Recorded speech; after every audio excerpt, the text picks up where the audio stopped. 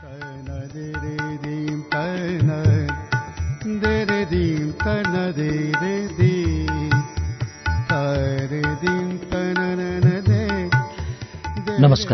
उज्यालो radio नेटवर्कको कार्यक्रम श्रुति सम्वेकबाट प्राविधिक साथी सशिन्द्र गौतमसँगै म अच्युत घिमिरेको स्वागत छ।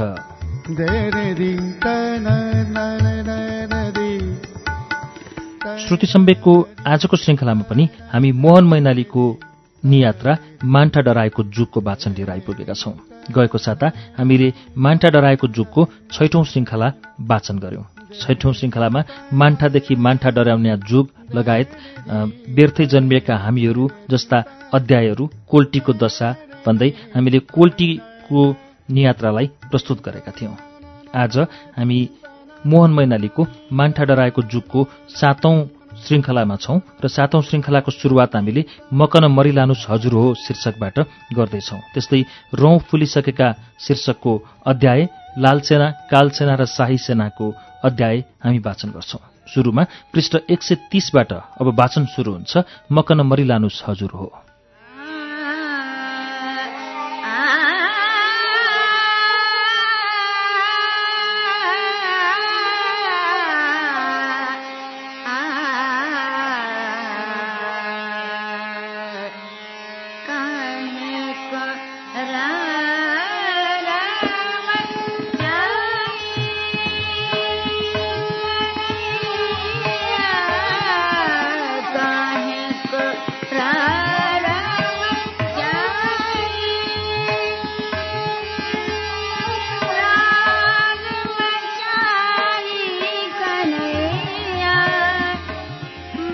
पदमको घर नपुग्दै उनका भाइ भीमबहादुर भेटिए। उनले हिजो बिहानको घटनाबारे बताए। तल खेतमा हामीसँगै धान काट्दै थियौं। बिहानको 6:30 बजेको हुँदो हो। पुलिस र सेनाको संयुक्त टोली थियो त्यो। दाइ आएर दाइलाई यता ल्याउनु भयो। पिट्दै पिट्दै माथितिर लानुभयो। बुबा आमा भाउजूहरूमा पछि गयौं। भाउजूले बच्चा बोक्नु भएको थियो। हामीलाई सँगै जान दिएनन्। ढुङ्गाले हानेर तल दपाए। तैपनि रुँदै पछि गयौं। दाजुलाई पिट्दै माथि लग्नुभयो। बन्दुकका कुन्दाले, ढुङ्गाले, लट्ठीले हान्दा नमरेपछि गोली हानेर मारिदिए। यति कुरा गरिसकेर उनले हामीलाई घर जाउँ भने हामी उनको पछि लाग्यौं।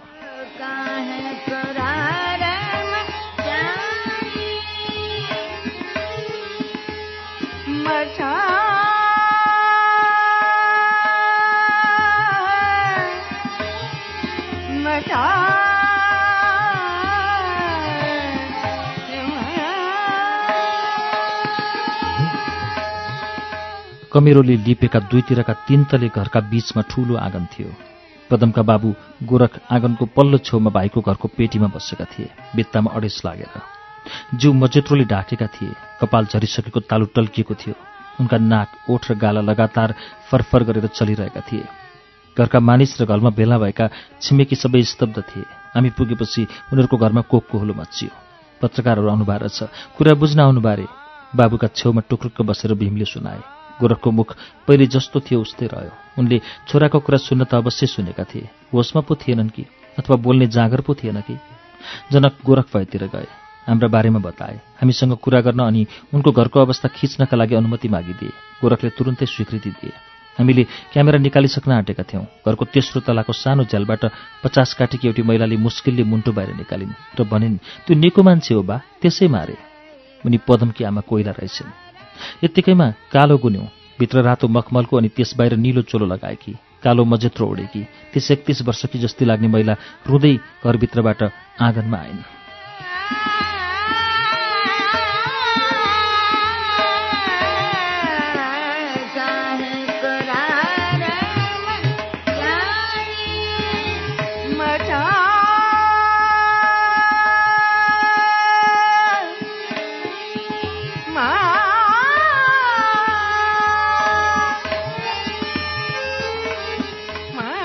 मकन मारिलानुस् हजुर हो, मेरो लाटो लोग्नेलाई।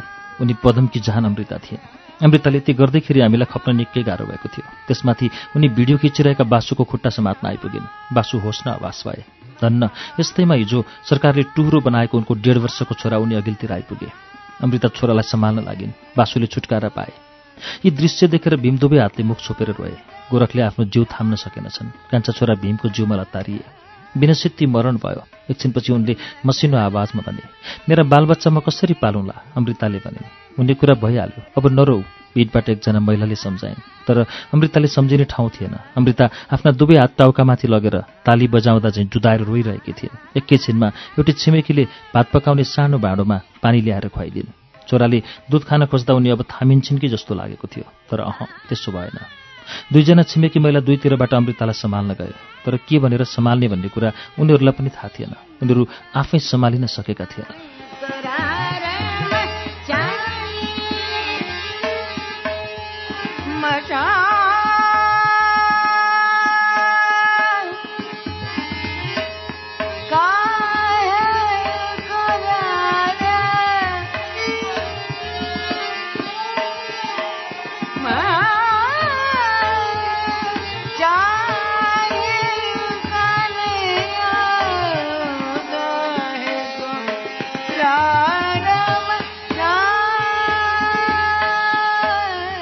उनलाई मार्ने भए मलाई पनि मार भनेर पछि पछि गएकी थिएँ।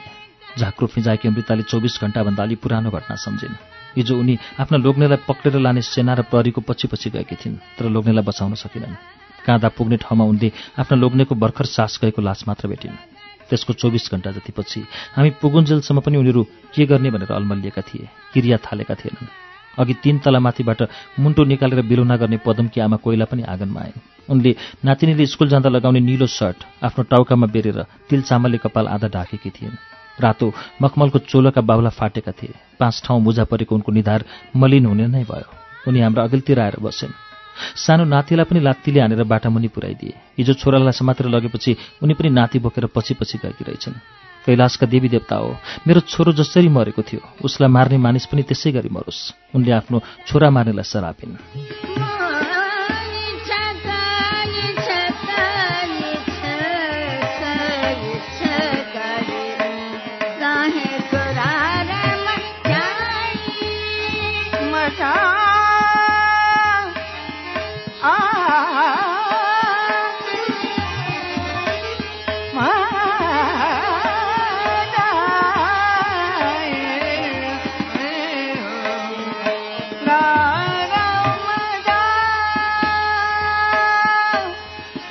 सेनाले उनका छोरालाई सजिलै मर्न दिएका थिएनन्। जुन कुरा कोइलाका लोग्ने गोरखले केही पछि हामीलाई बताए। अघि उनीहरू गए, पछि पछि म गएँ। मलाई नजिक जान दिँदै दिएनन्। हान्दै हान्दै चुड्दै लगे। दैत तरिका यतिका दाँत सबै बाटैमा खसालेका थिए। उनले 2वटा कुकुर दाँतका बीचका दुवै लहरका दाँततिर सङ्केत गरे। शरीरमा लुगासुगा केही थिएन, बाटोमा खसालिदिएका थिए। जागे मात्रै, कट्टु मात्रै थियो। ढ्याङ्ग गोली हानेर मारिदिएको भए त ठिकै थियो नि। 2 जना दुईतिर लागेका छन्, 2 जना अघि पछि लागेका छन्। त्यत्रा विधिले एक-एकचोटि हान्दा शरीर के बाँकी रहँदो? बाटैमा सिद्धाइहालेका थिए। त्यति गर्दा पनि सास नकाटिँदा पछाडिबाट गोली हानेछन्। यतिदेखिको टालो थिएन, यत्रै कुपिल परेको। मध्य टिकामा निधारको निकै ठुलो भाग देखाएर उनले भने, अलिकता कुराकानी सुन्नुहोस्, कुरा बुझिदिनुहोस् हजुर भन्दा कहाँ सुन्थे र? साले राणाको छोरा भनेर पक्क बन्दुकको कुन्दाले हान्थे, लात्तीले ढ्वाक ढ्वाक हान्थे, कुरै सुन्दैनथे। यो सानो बच्चालाई लात्तीले हानेर तल पुर्याउँथे। आफ्नो 1.5 वर्षको नातितिर देखाएर उनले भने,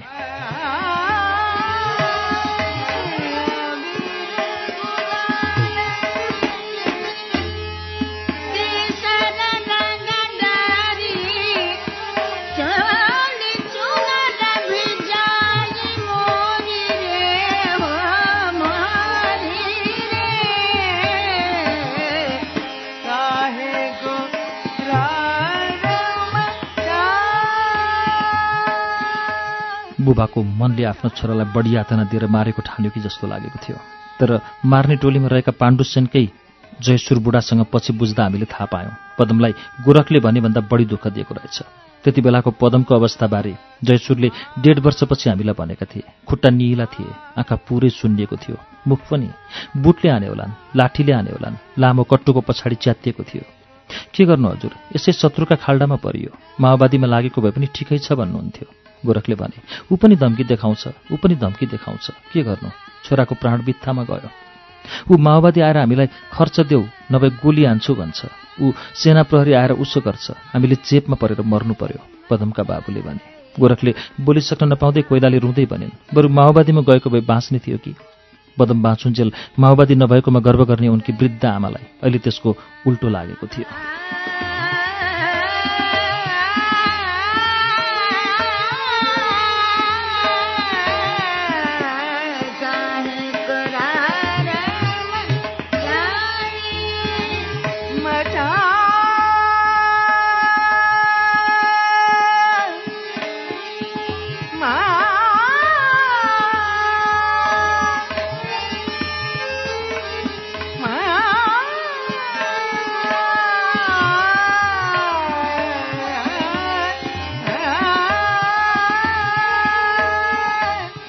आँगनमा बसेकी अमृता फुलिने छाँटै थिएन।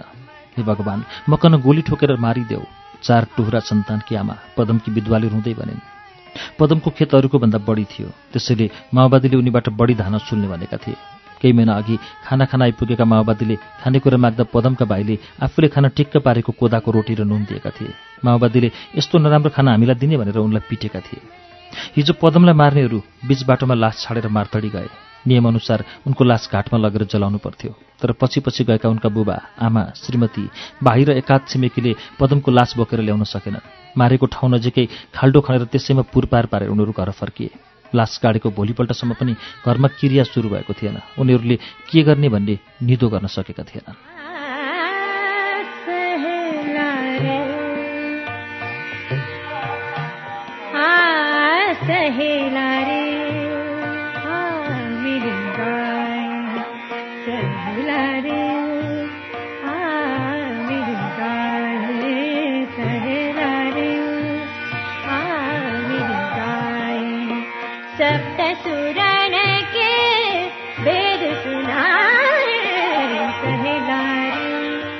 झण्डै 2 घण्टा कुराकानी गरेर हामी पदम कहाँबाट हिँड्यौँ। हाम्रो मन अत्यन्त दुखित, अत्यन्त विचलित थियो। हामी बोल्न नसक्ने भएका थियौँ। हाम्रो दिमाग पनि उति साह्रो सोच्न सक्ने अवस्थामा थिएन। अङ्गौ पानी पुग्ने बेलाको उकालोमा पुगेर पछाडि फर्केर हेर्दा हाम्रा सामु पाण्डुसेनको ठूलो फाँट थियो, धान पाकेर पहेँलो भएको। तर आज बिहानका 5 घण्टामा हामीले जे देखे सुनेका थियौँ, त्यसले गर्दा त्यो सुन्दरताको पारख गर्ने आँखा र मन हामीले गुमाइसकेका थियौँ। अब जे कुरा देख्न र सुन्न जाँदै थियौँ, त्यसको डरले गर्दा त्यो सुन्दरता निस्तेज भएको थियो।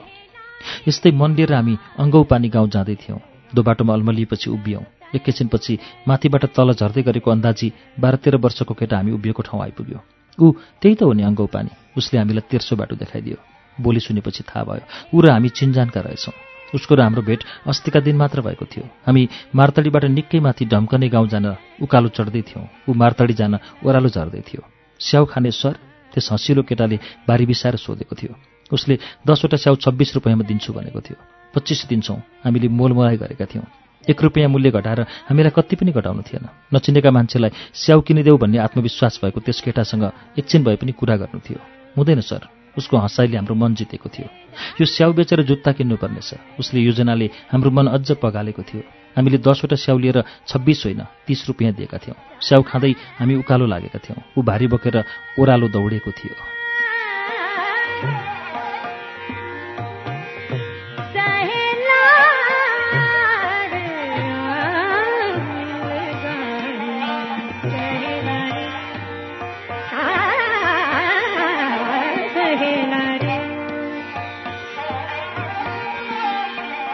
जुत्ता किन्यौ त?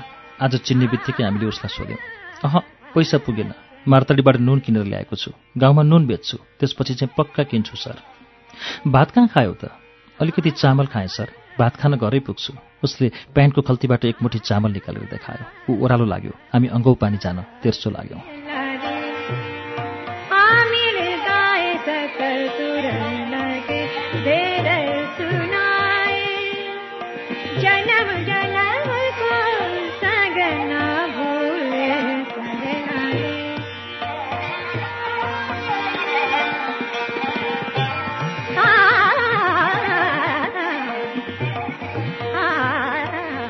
बिचराको घरमा त्यस्तो छ, के खान्छ र भात? अलि पर पुगेपछि हाम्रा भरियाले भने त्यो केटो रामलाल दमाईको जेठो छोरो भक्तबहादुर रहेछ, जसको सास 1.5 घण्टा अघि मात्र गएको थियो। उनको घर बाटैमा थियो। हामी उनको घर अगाडि आइपुग्दा गाउँलेहरू उनको लास घरबाट निकाल्दै थिए। उनकी 20-22 वर्षकी छोरी लालकला डाकको छोडेर रोइरहेकी थिइन्। उनलाई छिमेकीले समातेकी थिइन्। रामलालकी जहान रिउली र 8 वर्षकी छोरी आँगनमा बसेर रोइरहेका थिए। त्यहाँ भेला भएका छिमेकीहरूका आँखा पनि टलपल टलपल थिए। रामलाल अस्तिको दिन बेलुकातिर भैँसी किन्न भनेर खल्तीमा 7,000 रुपियाँ बोकेर छिमेकी गाउँ अङ्गौ पानी गएका थिए। बेलुका उतै बसे। पदमलाई मार्ने सेना र प्रहरीको गस्ती पदमलाई मार्नु अघि बिहान झिसमिसीमा अङ्गौ पानी पुगेछ। एउटा घरलाई घेरा हालेर भित्र गएका मानिसलाई भटमास भुटे चाहिँ भुट्दा रामलालका 6 जना साथी मरेका थिए। उनी घाइते भएका थिए। गोली ठोक्नेले उनलाई ठाउँको ठाउँ मरेको ठानेका थिए। रेडियो नेपालले 19 घण्टा पहिले नै उनी मारिएको समाचार भनेको थियो।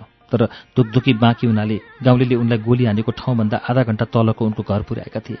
यहाँ घाउ छ, यो बाँचिएको छ, टाउकाको अगाडिपट्टिको भाग देखाएर रामलालका भाइ भक्तवीरले भने।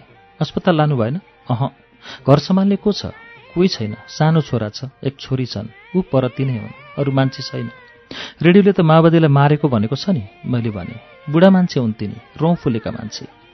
रेडियोले त यस्तो भन्यो, माओवादीको गोलामा भएको हुँदा पाण्डुसेन गाविसका 8 जनाको मृत्यु। नाम पनि तोकेन, यसो उसो पनि भनेन। त्यो दिनमा यहाँ माओवादी छँदै थिएन। यसपटक भिडबाट रामलालका अर्का नातेदारले जवाफ दिए। माओवादी हुन् जस्तो लाग्छ तपाईँलाई?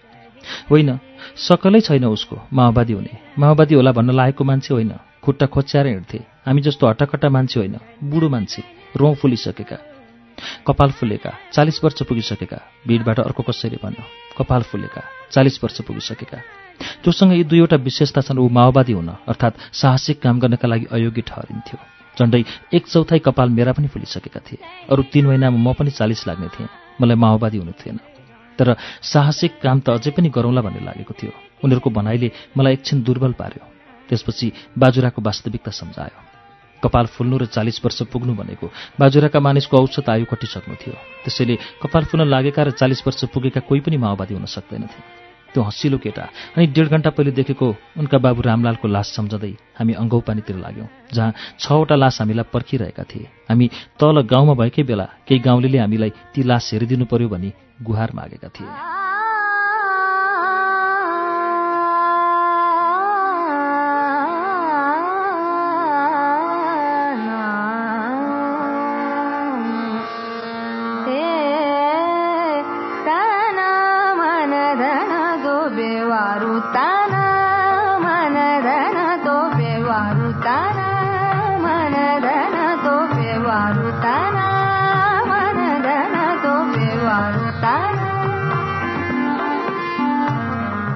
अङ्गौपानी एउटा घरको आँगनमा 60-70 जना मानिसको भिड जम्मा भएको थियो। यही भिडमा 30 वर्ष जतिका वीरबहादुर बोरा डाकको छोडेर रोइरहेका थिए। उनलाई 3-4 जना महिलाले दुवैतिरका पाखुरामा समातेका थिए। वीरबहादुर पाण्डुसेन स्वास्थ्य चौकीमा काम गर्थे। हामी पिरियाकोटमा पदमको घरमा पुगेका बेला उनी त्यहाँ रहेछन्। अङ्गौपानीमा लडिरहेका लास हेरिदिनु पर्यो भने हामीलाई खबर छाड्ने उनी रहेछन्। उनी फर्केर गाउँ आइपुग्दा गाउँलेहरू लास लिएर घाटतिर गइसकेका रहेछन्। त्यसैले उनी चाहिँ छुटेछन्। यस भिडमा पुरुष उनी मात्रै थिए। यस्तो मरण किन भयो? उनी दोहोऱ्याइ तेह्रै भनिरहेका थिए। छेउको घरको आँगनमा 15-20 जना महिला भेला भएका थिए। 30 वर्ष जतिकी लालजना बोहरा भुइँमा बसेकी थिइन्। उनी आकुल व्याकुल थिइन्। घरिघरि दुवै हात नाकको अगाडि पुर्याएर थप्पडी बजाए चाहिँ गर्थिन्। मुखले खुइय गर्थिन्। ओठ र जिब्रो सुकेका थिए। यत्तिकैमा एउटी छिमेकीले लोटामा पानी ल्याएर खुवाइदिन्। लालजनाका लोग्ने नरबहादुर छिमेकीहरू सौर्य राउत, तुला राउत, चन्दु बोहरा, रूप दमाई र काशी सार्कीसँगै हिजो मारिएका थिए। सरकारले पनि जनतै मार्ने? हामीलाई सरकारी मान्छे जस्तो ठानेर भिडबाट एउटी महिलाले आक्रोश पोखिन्। हामी सरकारी मान्छे होइनौँ, पत्रिकामा लेख्ने मान्छे हौँ, प्रकाशले नरम भएर भने। मार्तडीको पत्रिकामा लेख्ने? फेरि कसैले सोध्यो। होइन, काठमाडौँबाट निस्कनेमा, प्रकाशले जवाफ दिए। त्यति बेला मार्तडीबाट पत्रिका निस्कँदैनथे। प्राय सबैजना आत्तिएका बेला अद्वैंसी महिला हुडी रावत सबैलाई सम्झाइरहेकी थिइन्। कसैलाई फकाउँथिन्, कसैलाई हप्काउँथिन्। पीर त उनलाई पनि परेको थियो। मारिका सबै छिमेकी थिए। त्यसमाथि 4 जना केही न केही नातै पर्थे उनको। यत्तिकैमा चन्दुकी विधवा घुरिएर हाम्रा अगाडि आइपुगिन्। उनलाई 2 जनाले समातेर बसाए। यो बुहारी सुत्केरी हुनेछ यही महिना। अलि पर कोही अलि बढी नै छटपटाएको देखेपछि हुडीले भनिन्, तिमीहरूको समाचार छापिन्छ, नरौ, अहिले रोएर हुन्छ, चित्त बुझाऊ। हुडी कराइन्। आफूले पाएको दुःखबारे जगतलाई बताउने पत्रकार आइसकेपछि किन रुन्छौ भन्ने भावमा उनले यसो भनेकी थिइन्।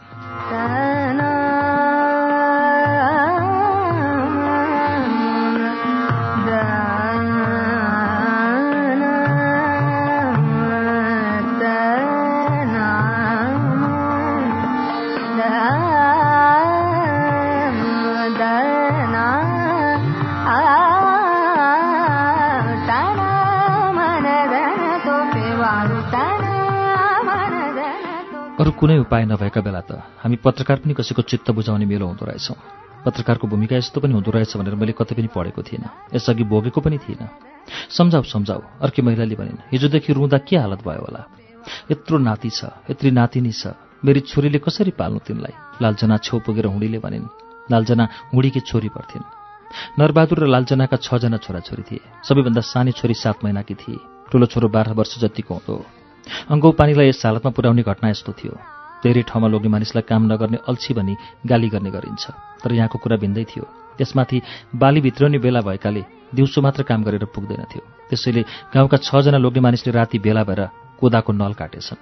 रात ढल्किएपछि उनीहरू बारीबाट फर्किएछन्। यति बेला सुत्यो भने बिहान धेरै बेर सुतिन्छ भनेर होला तास खेलेर रात कटाउने विचार गरेछन्। तिहार आउन लागेकाले पनि उनीहरू तास खेल्न औँसेका हुँदा हुन्, किनभने यतातिर गाई तिहारे औँसीलाई जुवाडी औँसी भनिन्छ। उनीहरू हरिकृष्ण रावतको खाली घरको माथिल्लो तलामा बसेछन्। भैँसी किन्ने कुरा गर्न गएका रामलाल दमाई पनि त्यहीँ थिए। गाउँलेले गरेको अनुमान अनुसार अघिल्लो दिन बेलुका मार्तडीबाट हिँडेको सेना र प्रहरीको गस्ती अङ्गौपानी आइपुग्यो। उनीहरू तास खेलिरहेको घरमा बत्ती बलेको र मानिस कुराकानी गरिरहेको पायो। उसले घर घेर हाल्यो। बाहिरबाट को हौ भनी सोध्यो। भित्र बसेका अधिकांश मानिसले केही वर्ष पहिले माओवादीका लाल सेनासँग लड्न काल सेना गठन गरेका थिए। उनीहरूले माओवादीलाई लखेटेका पनि थिए। त्यसको केही समयपछि माओवादीले यसको बदलामा एकजना गाउँलेलाई मारेका थिए। त्यसैले उनीहरू माओवादी आए भनेर डराए होलान् अनि एकजना पछाडिको झ्याल खोलेर हाम फालेछन्, जसलाई गस्तीले पक्रियो। उसँग सोधेको भए त हुने थियो, तर गस्तीले त्यसो गरेन। घरको ढोका फोरेर भित्र पस्यो र गोली चलायो।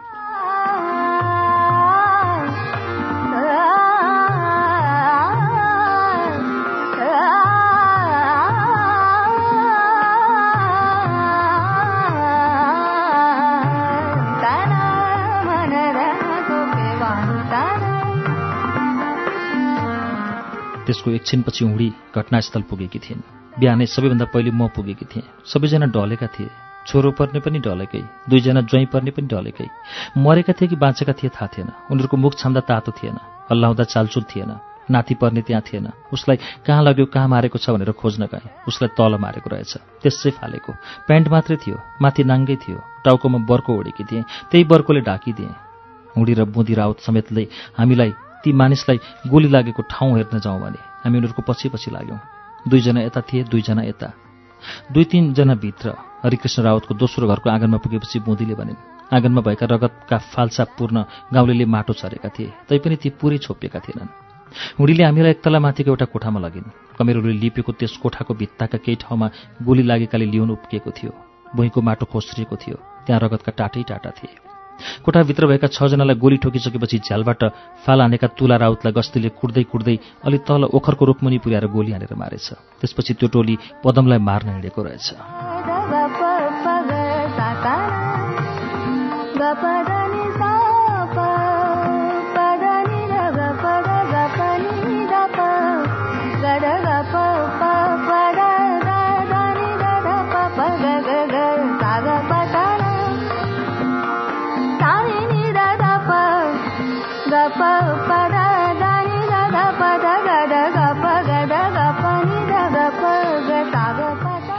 सेना र प्रहरीको हुल हिँडेपछि अङ्गौपानीमा हाहाकार मच्चियो। उनीहरूलाई सरकारसँग रिस उठ्यो। उनीहरूले सरकारसँग कुरा नगरी लास नसुने निर्णय गरे।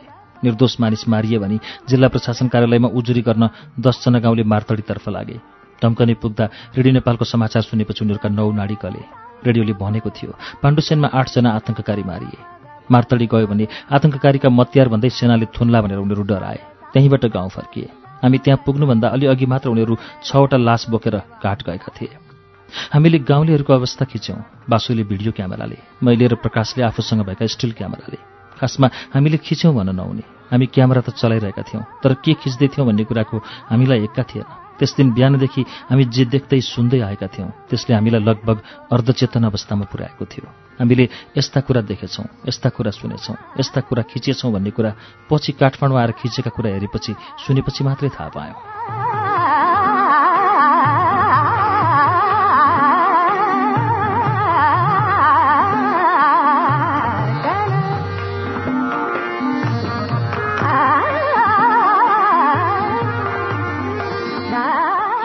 त्यति बेलासम्म म फिल्म लाग्ने क्यामेरा चलाउँथेँ। काठमाडौँ फर्केर फोटो प्रिन्ट गरेर हेर्दा म छक्क परेँ। एउटा असाध्यै मार्मिक दृश्य पनि मैले खिचेको रहेछु। बुलाकी लगाएकी, फाटेको मजेत्रोले टाउको ढाकेकी एउटी युवतीको आँखा मुन्तिर आँसुको एउटा सानो थोप अडेको। यो फोटो निकैतिर छापियो, किनभने यसले सङ्कटकाल लागेपछि बहुसङ्ख्यक नेपालीले भोगेको अवस्था चित्रण गरेको थियो। यस्तो बेला भिडियो खिच्दा टेप बारम्बार फेर्नुपर्छ भन्ने कुराको चेत चाहिँ गुमाएका थिएनौँ। कसैले हामीले खिचेका कुरा बाहिर जान नपाउन् भनेर हाम्रा 1-2 टेप खोसेका खण्डमा पनि सबै दृश्य गुमाउनु नपरोस् भन्नका लागि। गाउँलेहरूसँग बिदा मागेर हामी मार्तडी जान अङ्गौ पानीबाट उकालो लाग्यौँ। हाम्रा खुट्टाले त्यति जाँगर देखाएनन्, किनभने हामी त्यता जाँदै थियौँ जहाँ यी 8 जना मानिसलाई मार्ने मान्छेको एकछत्र शासन चलेको थियो। हामी आत्तिनुपर्ने मुख्य कारण चाहिँ अर्कै थियो। त्यो यी मानिसका ठाउँमा हामी मारिन सक्थ्यौँ। हामी मारिएको 2 दिन भइसकेको हुन सक्थ्यो। अस्तिका दिन एउटा विरुविरु जानकारीलाई झुक्किएर सही विश्लेषण गरेकाले मात्र हामी बाँचेका थियौँ। मार्तडीबाट हिँड्नु अघि हामीले सिडिओ प्रहरी र सेनालाई हामी पत्रकारहरू कोल्टीतर्फ जाँदैछौँ भन्ने खबर गर्नु पर्थ्यो। माओवादीलाई यस्ता खबर दिने ठेगाना नभएकाले हामी बाटोका चिया पसलमा यस्तो कुरा चुहाउँथ्यौँ र त्यहाँ भएका माओवादीका अज्ञात चुराकीले यो खबर उनीहरूसम्म पुर्याउँथे। सिडिओ र प्रहरीलाई हामीले खबर गरिसकेका थियौँ। हामी हिँड्ने अघिल्लो दिन सेनाका मेजरले हाम्रो खबर सुन्न मानेका थिएनन्। भोलि आउनु भनेर हामीलाई फर्काएका थिए। भोलिपल्ट बिहानै बरियालाई पठाइसकेर हामी यो खबर दिन ब्यारेक गयौँ। मेजरले 15 मिनटपछि बजारको एउटा चिया पसल अगाडि भेट्छु भन्ने खबर पठाए। नभन्दै तोकिएको समयमा उनी चिया पसलमा आइपुगे। तपाईहरू आज नजानुस्, हात मिलाएर परिचय गरिसकेपछि उनले आत्मीयपूर्वक भनेका थिए। हाम्रा बरिया हिँडिसकेका छन्, मैले भनेको थिएँ। तपाईँहरूका बरिया त्यति सजिलै कहाँ जान पाउँछन् र? उता गौडामा हाम्रो चेकपोस्टले रोकिहाल्छ नि। म उनीहरूलाई फर्काइदिनु भनेर रेडियो सेटबाट खबर गरिदिन्छु, मेजरले भनेका थिए। हामीलाई अलि हतार छ, तिहार अघि नै काठमाडौँ पुग्नुपर्नेछ। यहाँको काम हिजै सकिहाल्यो, मैले अलि ढिप्पी गरेर भनेको थिएँ। तपाईँहरूलाई रोक्ने तागत मसँग छैन। जाने नै भए एउटा सल्लाह चाहिँ मान्नुहोस्, आज बेलुका पाण्डु सेन यता बाँच्न बस्नुहोला। हामी छक्क परेछौँ। त्यसैले उनले स्पष्टीकरण दिएका थिए, कालीकोटबाट केटाहरू आउँदैछन्, उनीहरूले तपाईँहरूलाई भेट्यो भने दुर्व्यवहार गर्लान् भनेर। हुन्छ भनेर हामी उनीसँगै छुट्यौँ।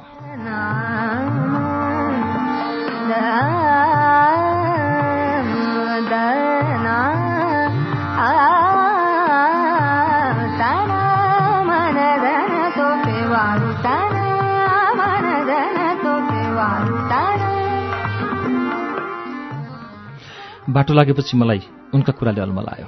मार्तडी पश्चिममा थियो, कालीकोट पूर्वमा। हामी मार्तडीबाट पूर्व लाग्दै थियौँ। कालीकोटबाट आउने केटाहरूसँग हाम्रो जम्का भेट हुनका लागि उनीहरू पश्चिम आउनु पर्थ्यो।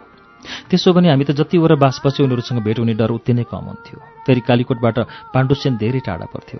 कालीकोटका सेना त्यता नआउनु पर्थ्यो।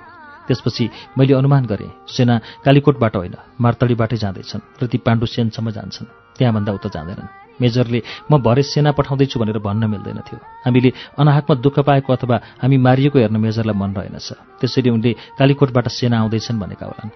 हामीले बाटोमा भेटेका मुगु जान लागेका शिक्षकले 2वटा कारणले पाण्डुसेनमै बास बसौँ भनेर धेरै पटक टिप्पी गरेका थिए। पहिलो, हाम्रो हिँडाइ त्यति गतिलो थिएन। दोस्रो, पाण्डुसेन कटेपछि बासको राम्रो व्यवस्था थिएन। उनलाई मैले आकाश खसे पनि आज पाण्डुसेन कटेर मात्रै बास बस्ने मेरो अडान चुनाएको थिएँ। त्यही अडानले हाम्रो ज्यानमाथिको खतरा टरेको थियो।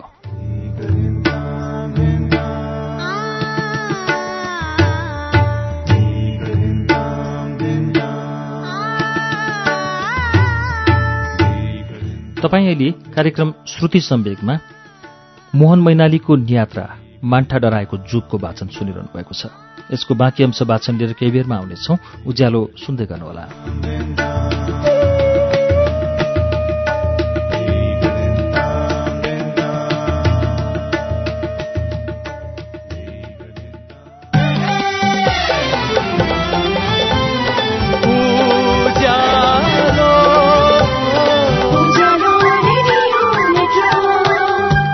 सीधा कुरा, प्रश्न विचार, उज्यालो रेडियो नेटवर्क।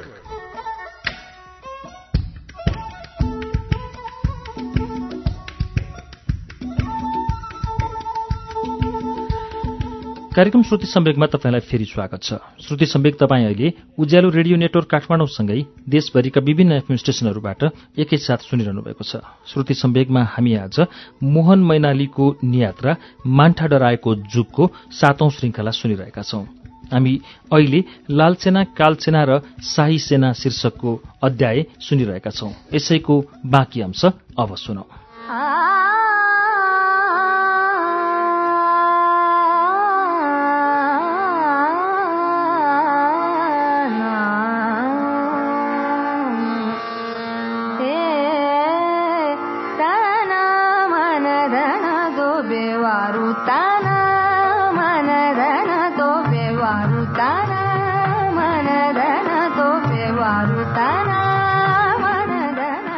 कार्तिक महिना 2000 मिटरभन्दा अग्लो ठाउँ।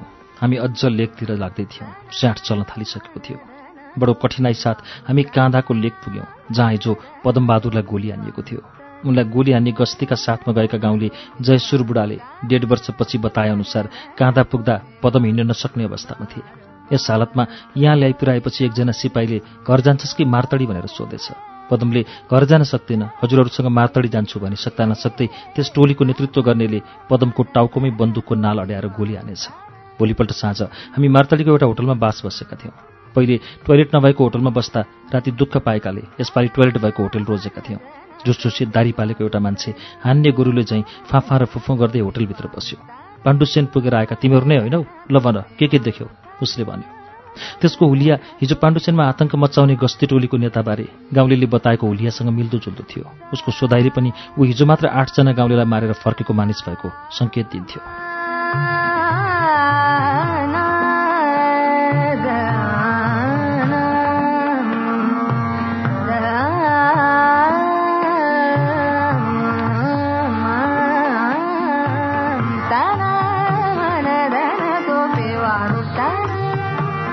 यस्तो बेला संयम गुमाउनु हुँदैन भन्ने कुरा मलाई भलीभाँति थाहा थियो।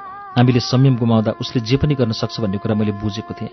अरू केही नगरे पनि उसले 2-4 थप्पड लगाएर रातभर ब्यारेकको चिसो खोरमा राख्न सक्थ्यो। पाण्डुसेनमा हिजो उसले गरेको व्यवहार देख्दा त उसले मार्नै पनि सक्छ जस्तो लाग्यो, अथवा हामीले खिचेका सबै टेप रिल र हामीले कुरा टिपेका नोटबुक खोज्न सक्छ जस्तो लाग्यो। यति कुरा राम्रोसँग थाहा पाउँदै पनि मेरो धैर्यले ठाउँ छाड्न आँटिसकेको थियो। यत्तिकैमा प्रकाशले चाहिने जति नरम भएर जवाफ दिए, मेजर साहबसँग दिउँसै कुरा भइसक्यो। पाण्डुसेन घटनाबारे सुरक्षा निकायको प्रमुखका रूपमा सिडिओको प्रतिक्रिया लिन हामी दिउँसो मार्तडी आइपुग्ने बित्तिकै उनी कहाँ गएका थियौँ। मेजर साहब पनि त्यहीँ रहेछन्। हामीले सोधेको प्रश्न सिडिओ साहबले मेजर साहबतिर पन्छाएका थिए। मेजर साहबले कतै नलेख्ने र कसैलाई नभन्ने शर्तमा मात्र हामीलाई उनका कुरा बताएका थिए। दिउँसो उनीसँगको हाम्रो भेट कुनै दृष्टिले पनि लाभदायी भए चाहिँ लागेको थिएन, तर प्रकाशले त्यसलाई ऐन मौकामा उपयोग गरे। प्रकाशको भनाइले जादुले जस्तो काम गर्यो। ए भनेर दारीवाल होटलकी साउनीतिर फर्कियो र आदेश दियो, टोयलेटमा पानी राखिदिनु, यहाँ तन्या ओछ्याइदिनु, मार्तडीका होटल खत्तम रहेछन् भन्ने भान सरहरूलाई नपरोस्।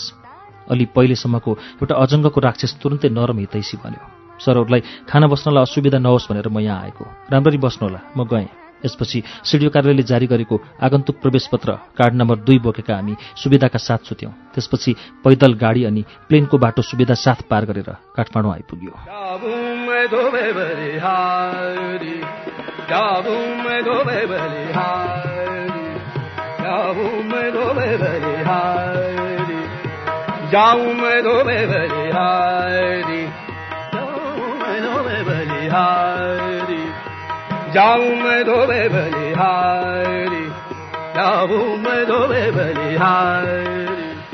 कर्णाली 2060 जेठ 2059 माघमा माओवादी र सरकार बीच युद्धविराम गर्ने सहमति भयो। उनीहरू वार्तामा बसे। युद्धकालका जस्ता हत्या, हिंसा र निषेधका काम नगर्न उनीहरू सहमत भए। हामी कर्णाली गएका बेला देश तुलनात्मक रूपमा शान्त थियो। 2060 जेठ 4 गते बिहान सबेरै पनि नेपालगञ्जमा खपिन सक्नु गर्मी थियो। दिउँसो त गर्मी बढेर 41 डिग्री सेल्सियस पुग्थ्यो। हामीलाई हिजो एक दिनको गर्मीले नै सेकाइसकेको थियो। तातो पश्चिमा हावा चलेको थियो। बेलुका नुहाउँदा छतको ट्याङ्कीबाट धारामा आएको पानीले झन पोलेको थियो। त्यस्तो गर्मीबाट सकेसम्म छिटो छुटकारा पाउन हामी आतुर थियौँ। निर्धारित समयभन्दा 1.5 घण्टा ढिलो भए पनि नेपालगञ्जको राजा विमानस्थलबाट जहाज उडेर पूर्वतिर आइयो, डोल्पाको जुफाल विमानस्थलमा बस्न। अरू बेला भए हवाईजहाजबाट रमिता हेर्नुहुन्थ्यो, तर त्यति बेला मौसम ठिक थिएन। सुक्खाले खुइल्याइएका डाँडा पाखालाई तुवालोले ढाकेको थियो। जहाजबाट बाहिर हेर्दा आँखाले पनि प्रष्ट देखिँदैन थियो। क्यामेराले खिच्ने त कुरै थिएन। हामी अर्थात् म, क्यामेराम्यान मोहन केसी र कर्णाली एकीकृत ग्रामीण विकास तथा अनुसन्धान केन्द्रका अशोक योगी कर्णाली घुम्न निस्केका थियौँ। हामीले युद्धले मानिसमा पारेको असरबारे भिडियो डकुमेन्ट्री बनाउनु थियो। यसका लागि हामीले 3 हप्ता कुर्नु पर्थ्यो। जुफालको बिरालो कच्ची विमानस्थलमा ओर्लियौँ। 2058 चैत 17 सम्म त्यस विमानस्थलमा प्रहरीको सुरक्षा थियो। चैत 18 गते प्रहरी चौकी छाडेर जिल्ला सदरमुकाम गएको थियो। त्यसको पर्सिपल्ट माओवादीले टावर र प्रहरी चौकीमा आगो लगाइदिएका थिए।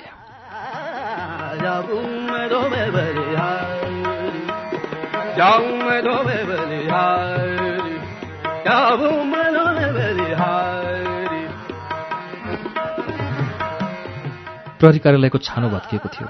छानाको जस्ता पाताका केही टुक्रा धरापसँग बसेका थिए। घरको पर्खाल अनि आधा जस्तो भत्किएको थियो। पर्खालमा कालो ध्वाँसो लागेको थियो। विमानस्थलको टावर पनि माओवादीले भत्काइदिएका थिए।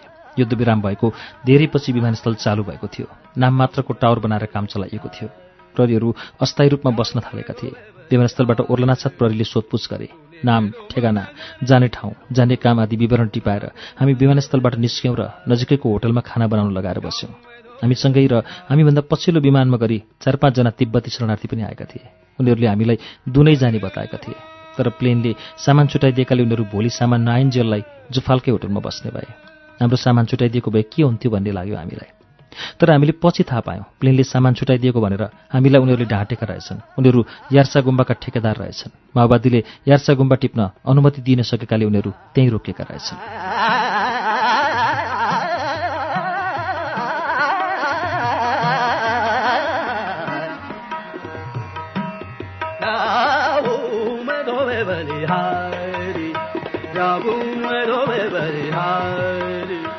विमानस्थल माथिको डाँडामा धेरै मानिस बसेर रमिता हेरिरहेका थिए। उनीहरू पनि यार्सा गुम्बा टिप्न माओवादीको अनुमति पर्खेर बसेका रहेछन्। केही मानिस चाहिँ माथिल्लो भेगको यार्सा गुम्बा टिप्न पहिले नै हिँडिसकेका थिए। दुनैसम्मको यात्रामा हामीले झण्डै 200 जना यस्ता मानिस भेट्यौँ। जाजरकोटदेखिका महिला, पुरुष र केटाकेटी समेत यस अभियानमा सामेल थिए। युद्ध चलिरहेको भए यी मानिस यसरी हिँड्न पाउने थिएनन्। जुफालदेखि दुनैसम्मको पैदल बाटो निकै चल्तीको थियो। केही मानिस घोडामा सामान लादेर दुनैतिर जाँदै थिए। सुलीगाडमा रहेको सेनाको ब्यारेकले मानिसलाई सामान्य सोधपुछ गरेर छाडिदिन्थ्यो। मानिसहरू अलि निर्धक्क जस्ता देखिन्थे, तर उनीहरू पुरै ढुक्क भइसकेका भने थिएनन्। हामी दुई बङ्गालाको बीचमा छौँ। बङ्गालामा बाढी बढ्यो भने त एकापट्टि लाग्नै पर्छ। सुलीगाडमा थकाइ मारेका बेला एकजना घोडावालले भनेका थिए। सुलीगाडबाट बेरी नदीको किनारै किनार अगाडि बढ्यौँ। दिन ढल्कँदै जाँदा अरू दिन जस्तै त्यस दिन पनि खोलाको पुछारबाट शिरतिर हावा चल्न थाल्यो। यो हावा अति नै वेगवान थियो। त्यो फुइँकीले हामीलाई बारम्बार अगाडितिर बेस्कन घोक्रायो। दुनै पुग्ने बेला भिरको साँगुरो बाटोबाट ढुनमुन्याएर झण्डै बेरीको भेलमा मिसाइदिएको।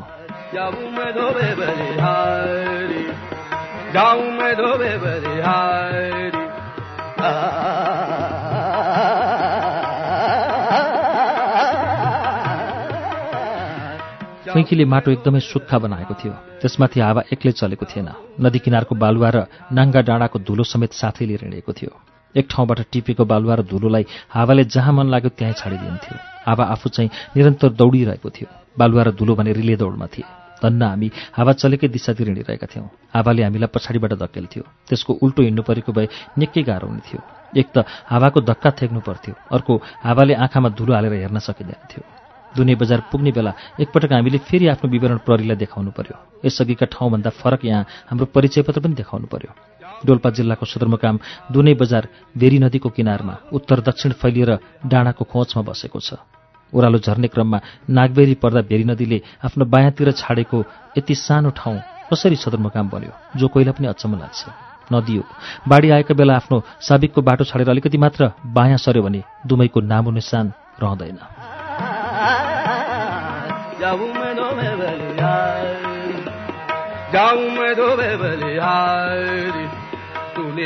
दुनै बजारमा हामीलाई बास बस्ने ठाउँ खोज्न निकै समस्या पर्यो।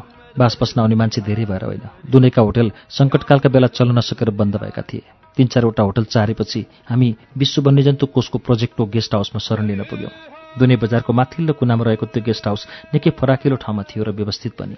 त्यहाँ अरू सबै किसिमले सजिलो भए पनि खानाको बन्दोबस्त पनि थिएन। खाना खानका लागि बीच बजारमा रहेको होटलमा जानुपर्ने भयो। बेलुका खाना खाएर फर्कन अलिक खतरा थियो। रातिको गस्तीबाट जोगिनुपर्ने। त्यस दिन हामी चाँडै खाना खाएर सुत्यौँ। 2057 असोज 8 गते राति माओवादीले डोल्पाको सदरमुकाम दुनैमा आक्रमण गरेका थिए। यो उनीहरूले सदरमुकाम आक्रमण गरेको पहिलो घटना थियो। त्यस दिन माओवादीले जिल्ला प्रहरी कार्यालय र प्रमुख जिल्ला अधिकारीको निवासमा धावा बोलेका थिए। उनीहरूले आक्रमण गरेको मुख्य बजारभन्दा पारीको जेल त अहिले पनि खण्डहर जस्तै थियो। त्यस रात माओवादीले दुनैमा 14 जना प्रहरीको ज्यान लिए। नेपाल बैंक लिमिटेडको 3 करोड नगद र 3 करोड बराबरको सुन चाँदी हात पारे। डोल्पा जेलका 17 जना बन्दी छुटाए। आफ्ना 2 जना मात्र कमरेड गुमाए। प्रधानमन्त्री र सेनाका बीचमा झगडा लगाएर आफ्ना बैरीलाई कमजोर पार्न पनि उनीहरू सक्षम भए। त्यस बेला गएको दुनैको सातो अझै फर्किसकेको थिएन।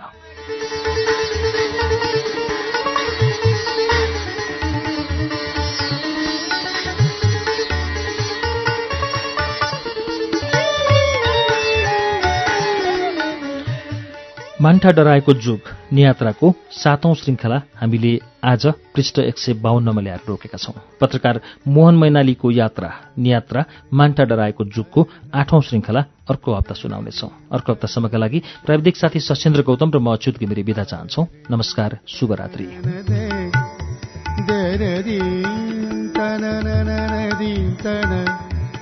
दे